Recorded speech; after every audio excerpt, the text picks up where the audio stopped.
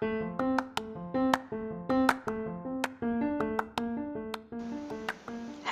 everyone. It's me, Fallon.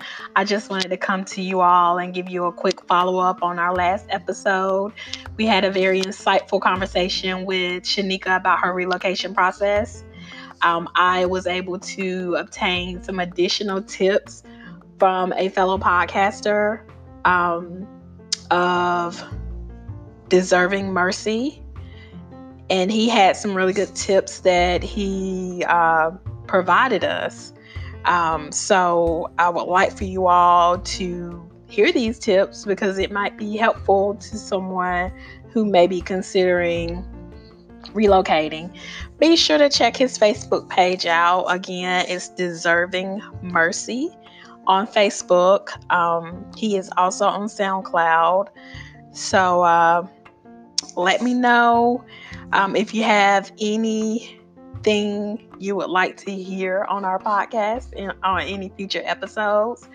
We are still open to suggested topics that we may have not covered.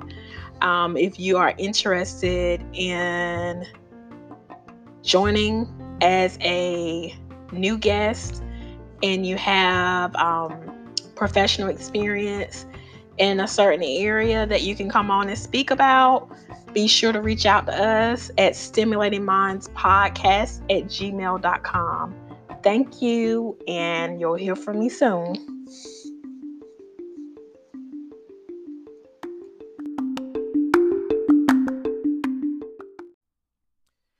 Hey, what's up, everybody? My name is Ludrick Relsey Cooper. I am a author, videographer, filmmaker, storyteller. Here to give you a couple of tips on relocating. So, you want to relocate out of state. Cool.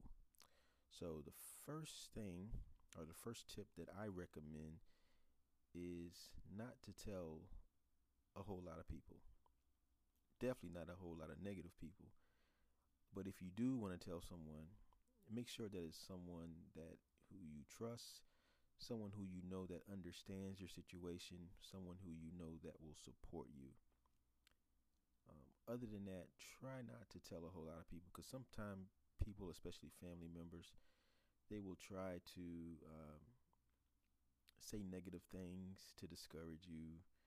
Why are you going to do that? That costs too much money. You're going to move so far away from family and this and that.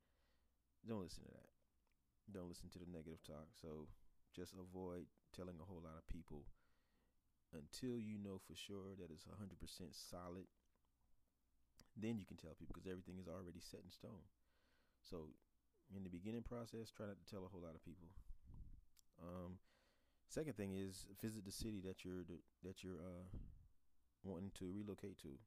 And I didn't do this, but I don't recommend anyone else to not do that. Unless, like I said, my situation is a little different because I was going for school.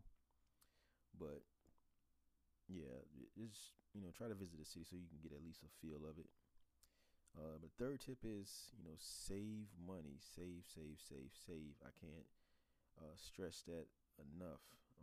Please save money because you're gonna need money to move. You're gonna need money when you first get there to kind of cushion you, into transition to to you work unless you already have that job lined up. But still, you still need that cushion, though. Just for comfort, because you're in a new city and you want to make sure that everything is convenient for you. Because it's not the same when you're far away from home, when you know everyone, and So just make sure you save. Um, my next tip that I would recommend is um, make sure you get your housing arrangement, settled as well. Um, when I moved, it was hard for me to find an apartment in Orlando, Florida, and I didn't really want it to like struggle with having to move furniture and all that stuff. So what I did was I applied for housing like at a college. Well, it wasn't per se a college. It was like one of those college apartments that wasn't actually associated with the college, but it was for college students, if that makes sense. And it was near UCF, University of Central Florida.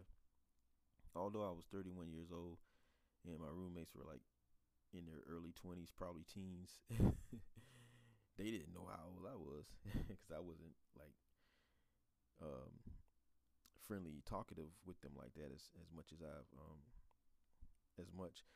But yeah, I stayed in a college housing apartment for about a year until I was able to move. And actually, when I did left Orlando, Florida, I relocated again. Um, Me and my wife, we were long distance, and so I decided to join her in the Midwest in St. Louis. That's where I'm at now. So just trying to keep those things in mind so far as relocating. I think those are some great tips that will help you. I will say that if you're single with no children, it's a whole lot easier. Now, if you're not single and or if you got a child, it may be challenging. Well, it won't be so challenging, if you're if a couple, hopefully a soon to be, if not married couple, um, it shouldn't be so challenging because you both have the same goals. So, but like I said, if you're dating someone and you or have children, or if you're not dating someone, or if you're married, and it's you have a job offer. Let's say you have a job offer and your spouse doesn't have that job offer. So it's kind of challenging when you got multiple people involved, so far as relocating. But other than that, I think those are some great tips. So hope that helps.